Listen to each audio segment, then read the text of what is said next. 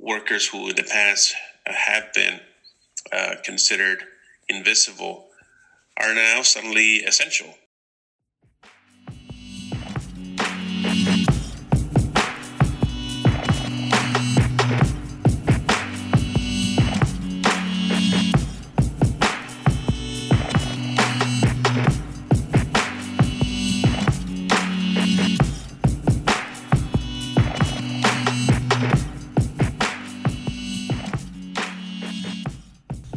Hey FMFP fam, it's Biba.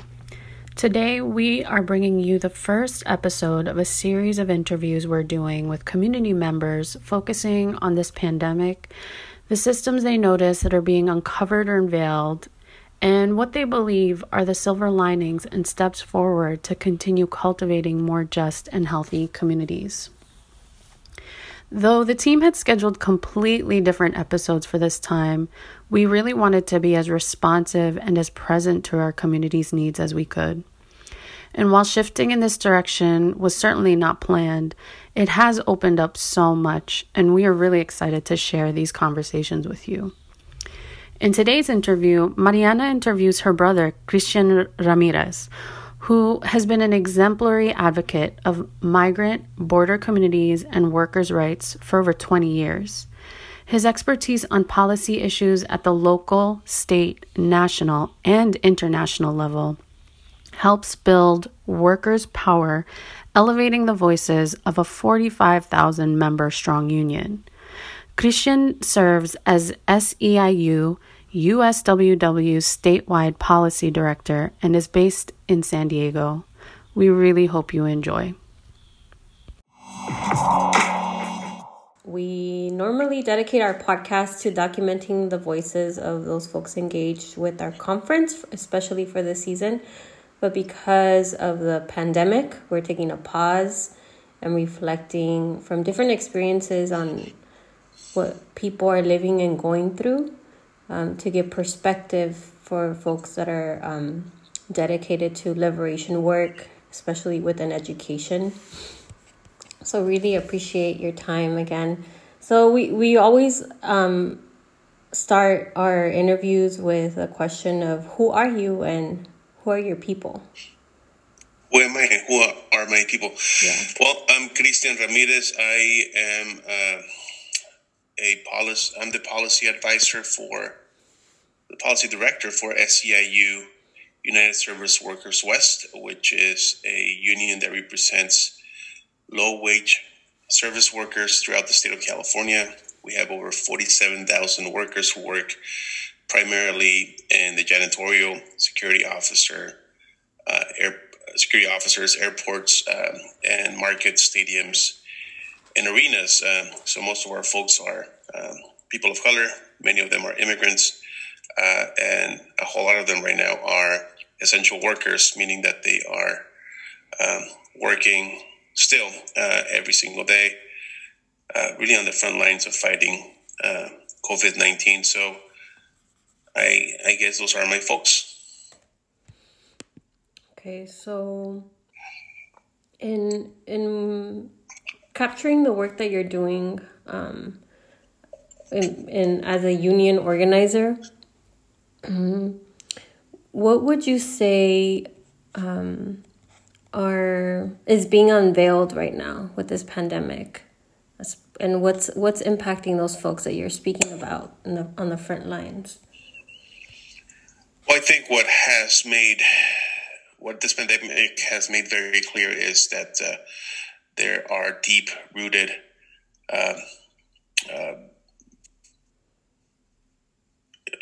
situations in which oppression and exploitation have compounded even more this pandemic.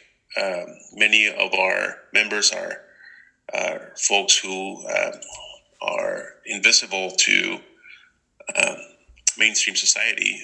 Many of our members work the graveyard shift. They are the folks who keep buildings immaculate.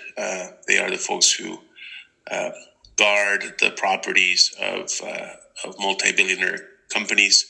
And what we've seen during this pandemic is a situation in which workers who in the past have been considered invisible are now suddenly essential. And this is sort of the growing dichotomy, I think, of this pandemic. On the one hand, our members who have worked in the janitorial industry, for instance, for decades, and literally, their clients don't ever see them. Now they are being called into work.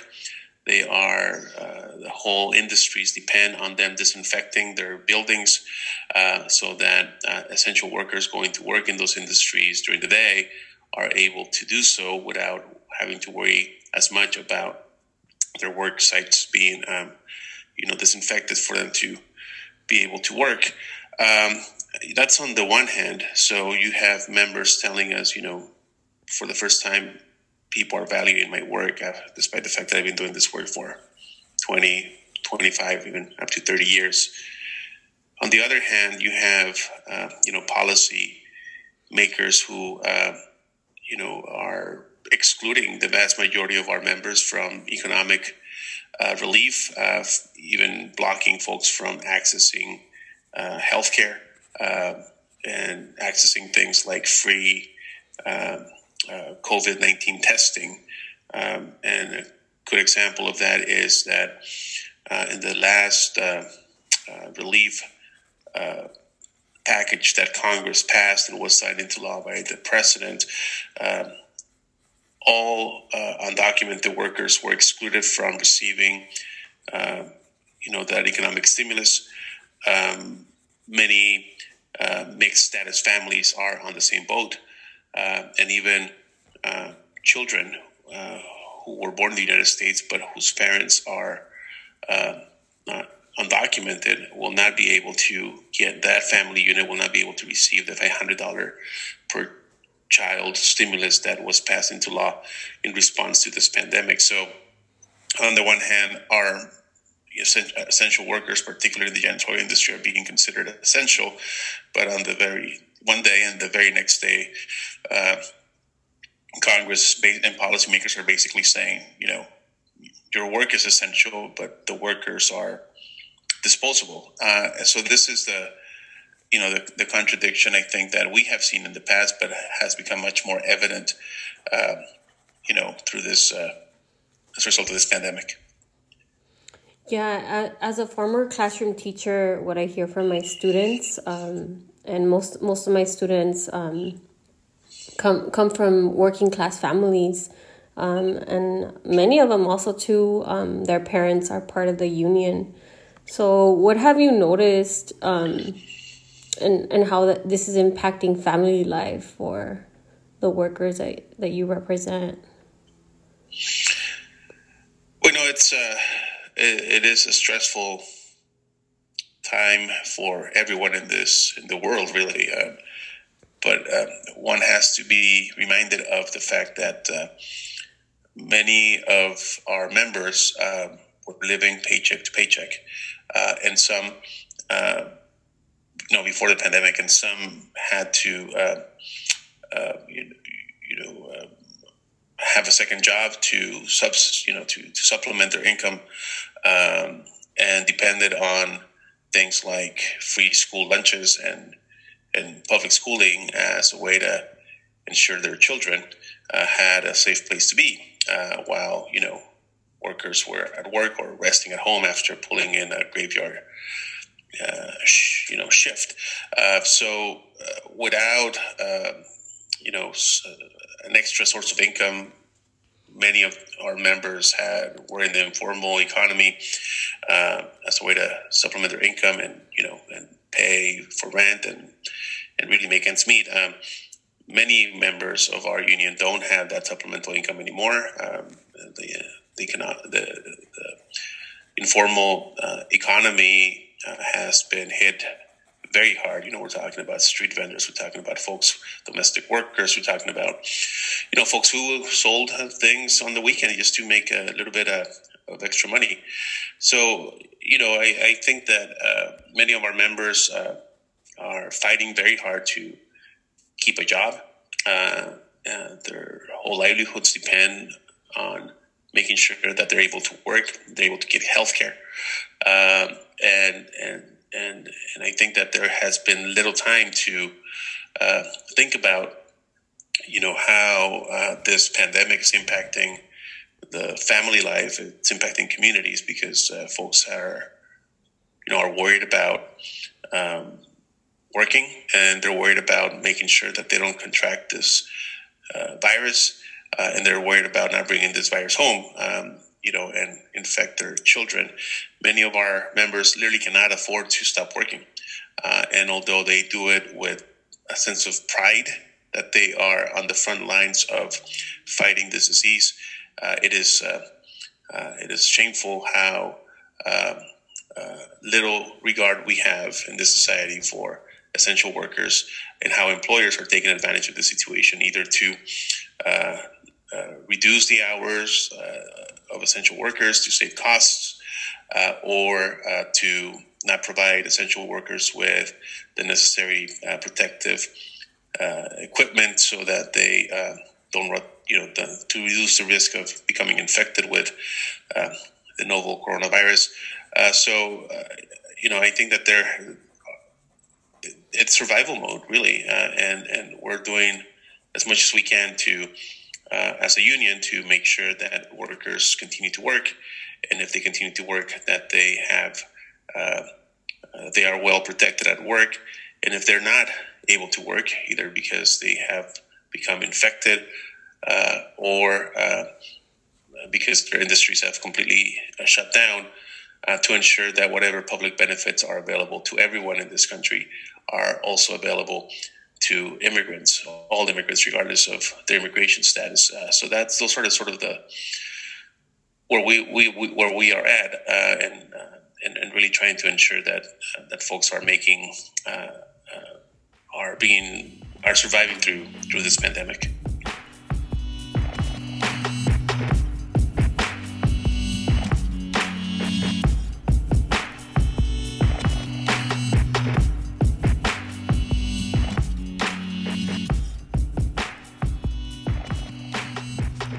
What's up, y'all? My name is Farima Porkhorshid, and I'm hella proud to be a board member for the Education for Liberation Network. I think one of the things I feel most inspired by is just the countless ways that those in the National EdLib Network and family continue to resist by reimagining, building, and really sustaining spaces for the teaching and learning of freedom.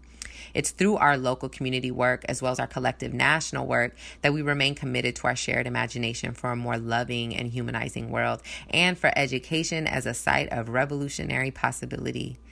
But for us to do that work, we do need people to help sustain us financially. Please consider donating to our independent organization. We are not owned by a foundation, a corporation, or any institution. And it's this very independence that allows our work to be driven by the priorities of grassroots educators, activists, and youth. And we're able to actively create space for local work to have a national impact. You can become a monthly sustainer, or you could just make a one-time donation at www.edliberation.org. We cannot do this work or even this podcast without your support, and we just thank you in advance for any donation that you're able to give. We appreciate y'all so much.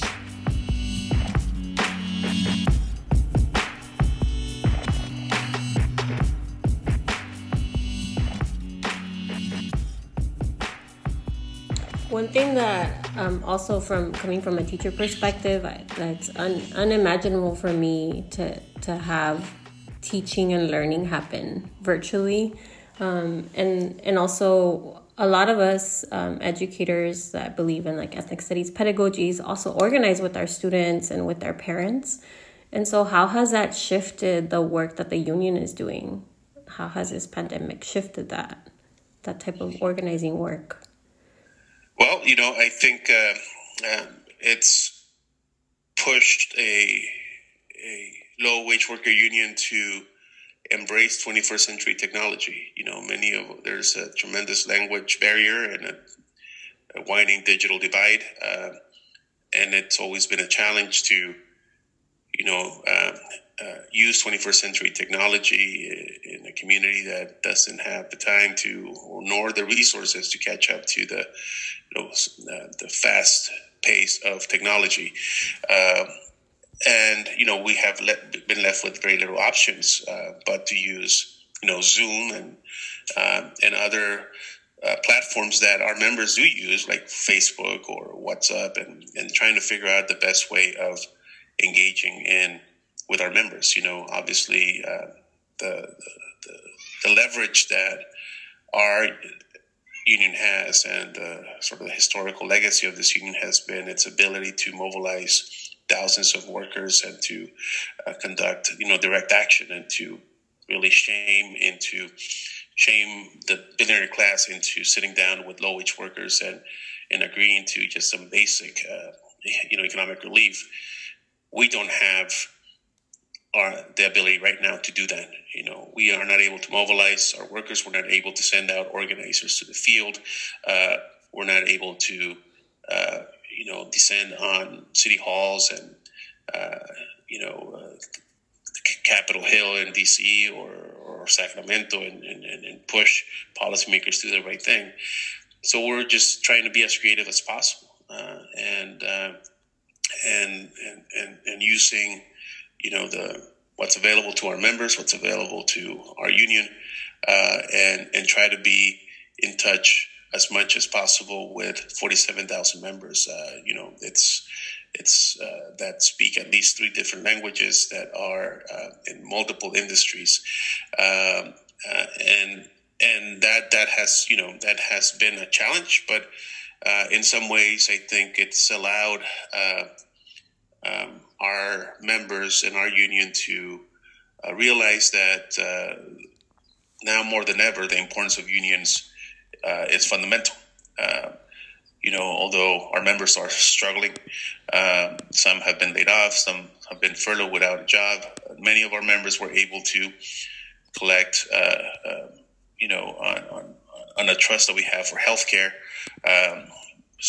In some cases, like an example we're very proud of, Apple, a multi-billion-dollar company that has more money than some countries put together, had let go of 600 of their janitors. But after our janitors organized a Zoom call and a telephone conference call with reporters, we brought in members of Congress, and we basically shamed Apple into, our members, our workers, shamed Apple into agreeing to pay their workers during this pandemic, despite the fact that many of them are not going to work.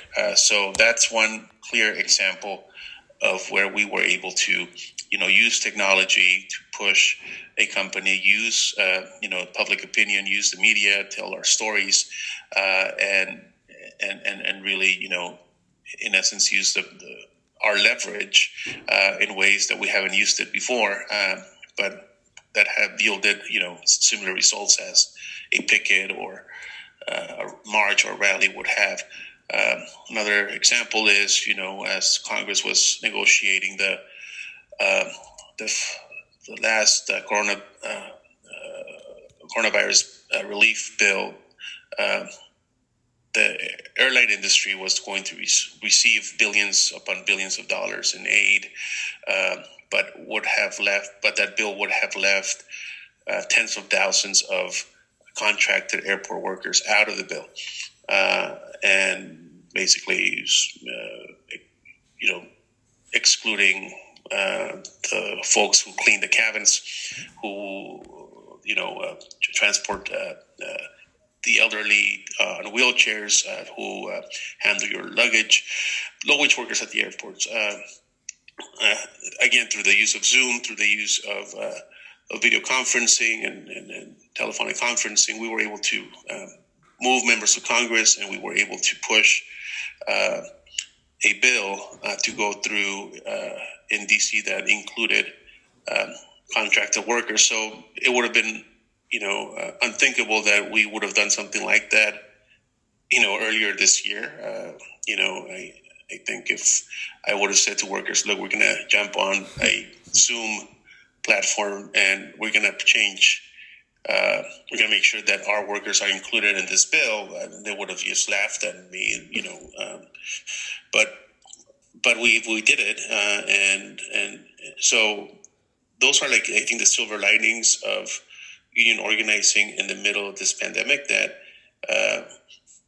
really has forced workers and union organizers to just be creative and respond and to just remind ourselves that at the end of the day, we have a mission we have to accomplish, and that that workers and organizers will use any tools at our disposal to make sure that we continue to advocate for the working class. And that's what has happened. We have to adapt and pivot and be behind a screen all day long. But one as an organizer, but one has to always be mindful of the fact that, and it's easy to sort of be to lose perspective because we're stuck indoors. Our members are working and are being exposed to this and are getting sick, and some of them are dying already. So it's one day at a time, and it's not losing perspective. It's easy to do so when you're like in back-to-back Zoom calls and conference calls, and from suns up to sundown, and so that's where we're at. So you touched upon some really important points on like the dichotomy between being an essential worker, but also being seen as a disposable worker, how working class families are being impacted, and not having the access to supplement their income with the informal economy, and also how that's impacting immigrant workers too, right? But then you also talked about some really interesting ways of organizing that is coming out now, right, through technology and still having the power of the people via Zoom, and keeping in mind like the digital divide, right? So kind of to close off, a lot of us have been reading Arundhati Joy, and she's given us a lot of hope and perspective. And she's talking about how historically, pandemics have forced humans to break with the past and imagine their world anew. This one is no different. It's a portal, a gateway between one world and the next. So what would you say to close off? What is keeping you hopeful as a longtime organizer?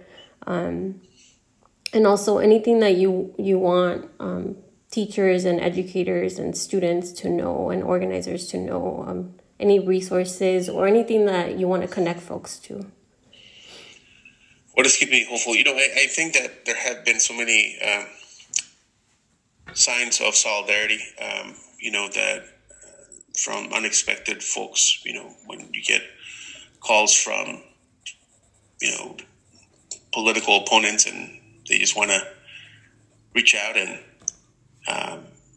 talking about Republicans and even some Democrats who rarely care about immigrant workers. And when they reach out and ask, what can I do?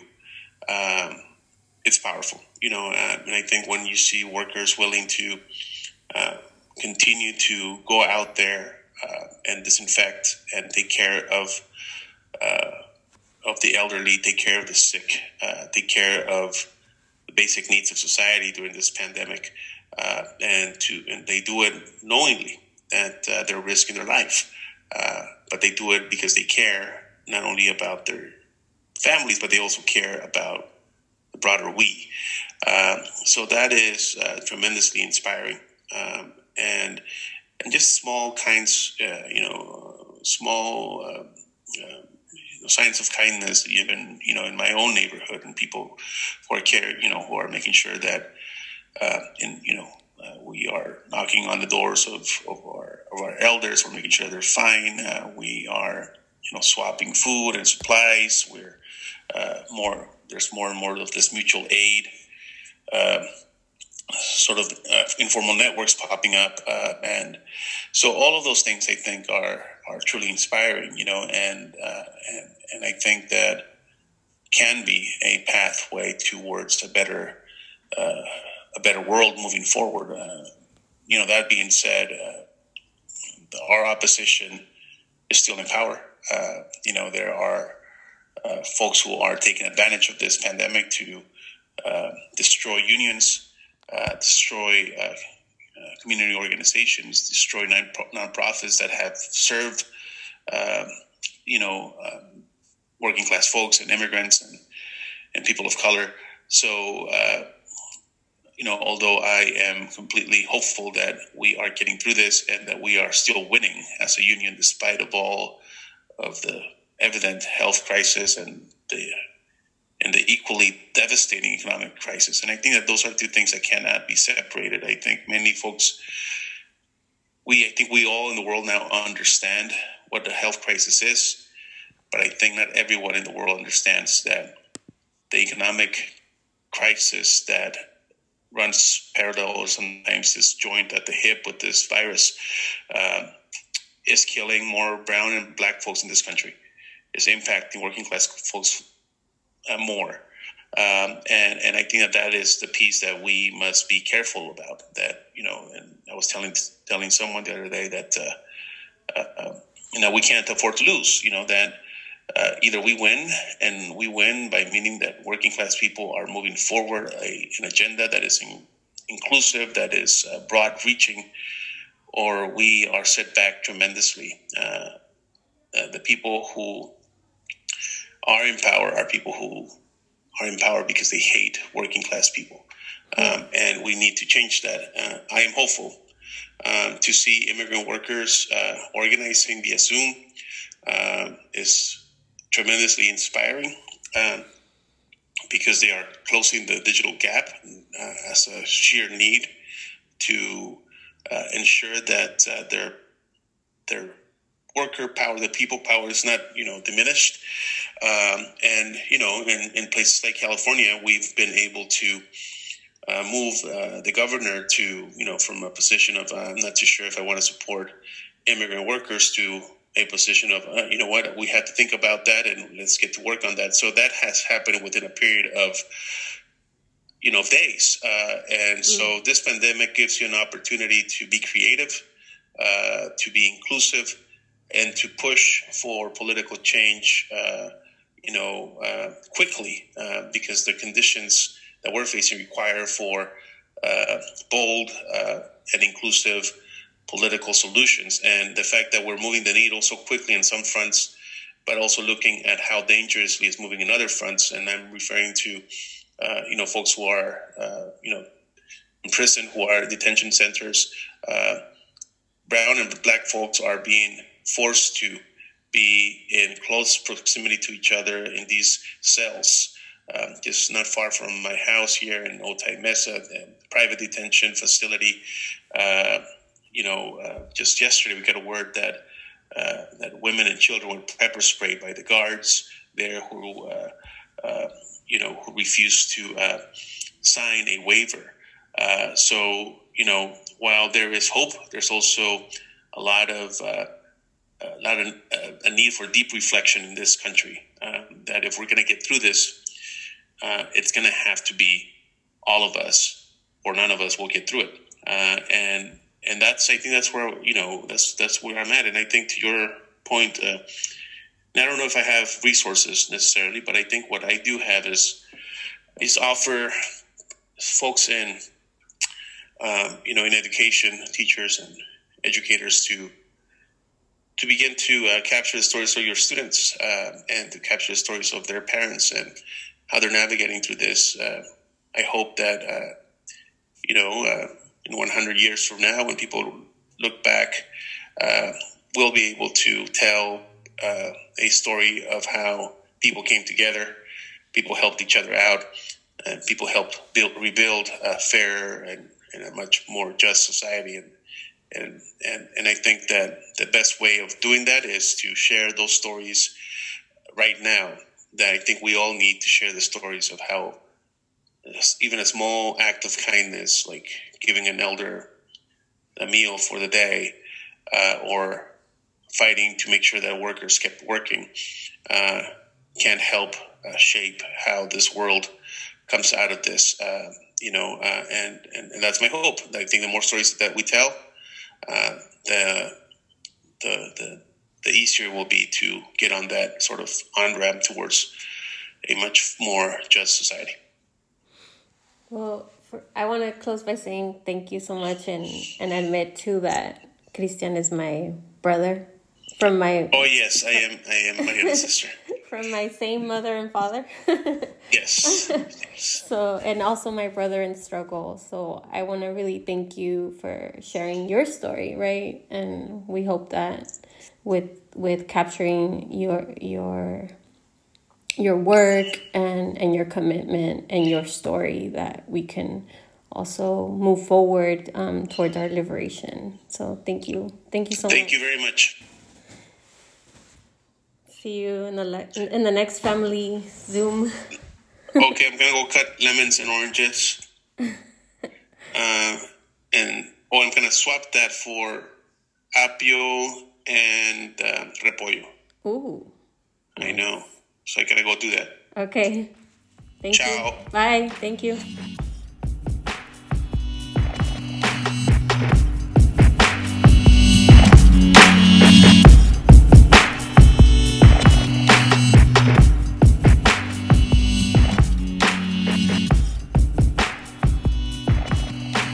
All right, well, thanks for tuning in to Free Minds, Free People podcast. Be sure to check us out next month. Please follow us on social media at Free Minds, Free People.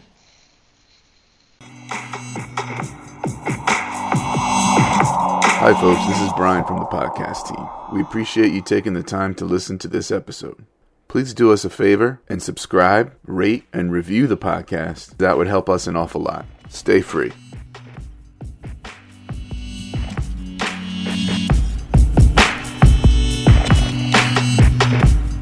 The FMFP podcast is brought to you by our volunteer team from across the country. Sophia Eck, Samson Wood Phillips, Renee Lee, MK Wen, Mariana Ramirez, Kendra Pelo Joaquin, Brian Ford, and Viva Fulon.